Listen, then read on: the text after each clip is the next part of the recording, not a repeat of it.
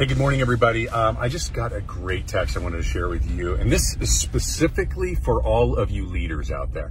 I'm talking about the entrepreneurs, I'm talking about the agents, I'm talking about the parents, the spouses. You know what I'm talking about?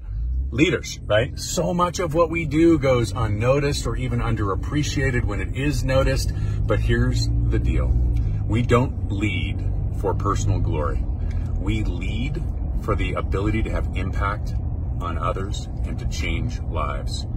So I just absolutely had to share this. I hope this means something to you, because while you may be underappreciated and much of what you do may be going unnoticed, you are having an impact on so many people.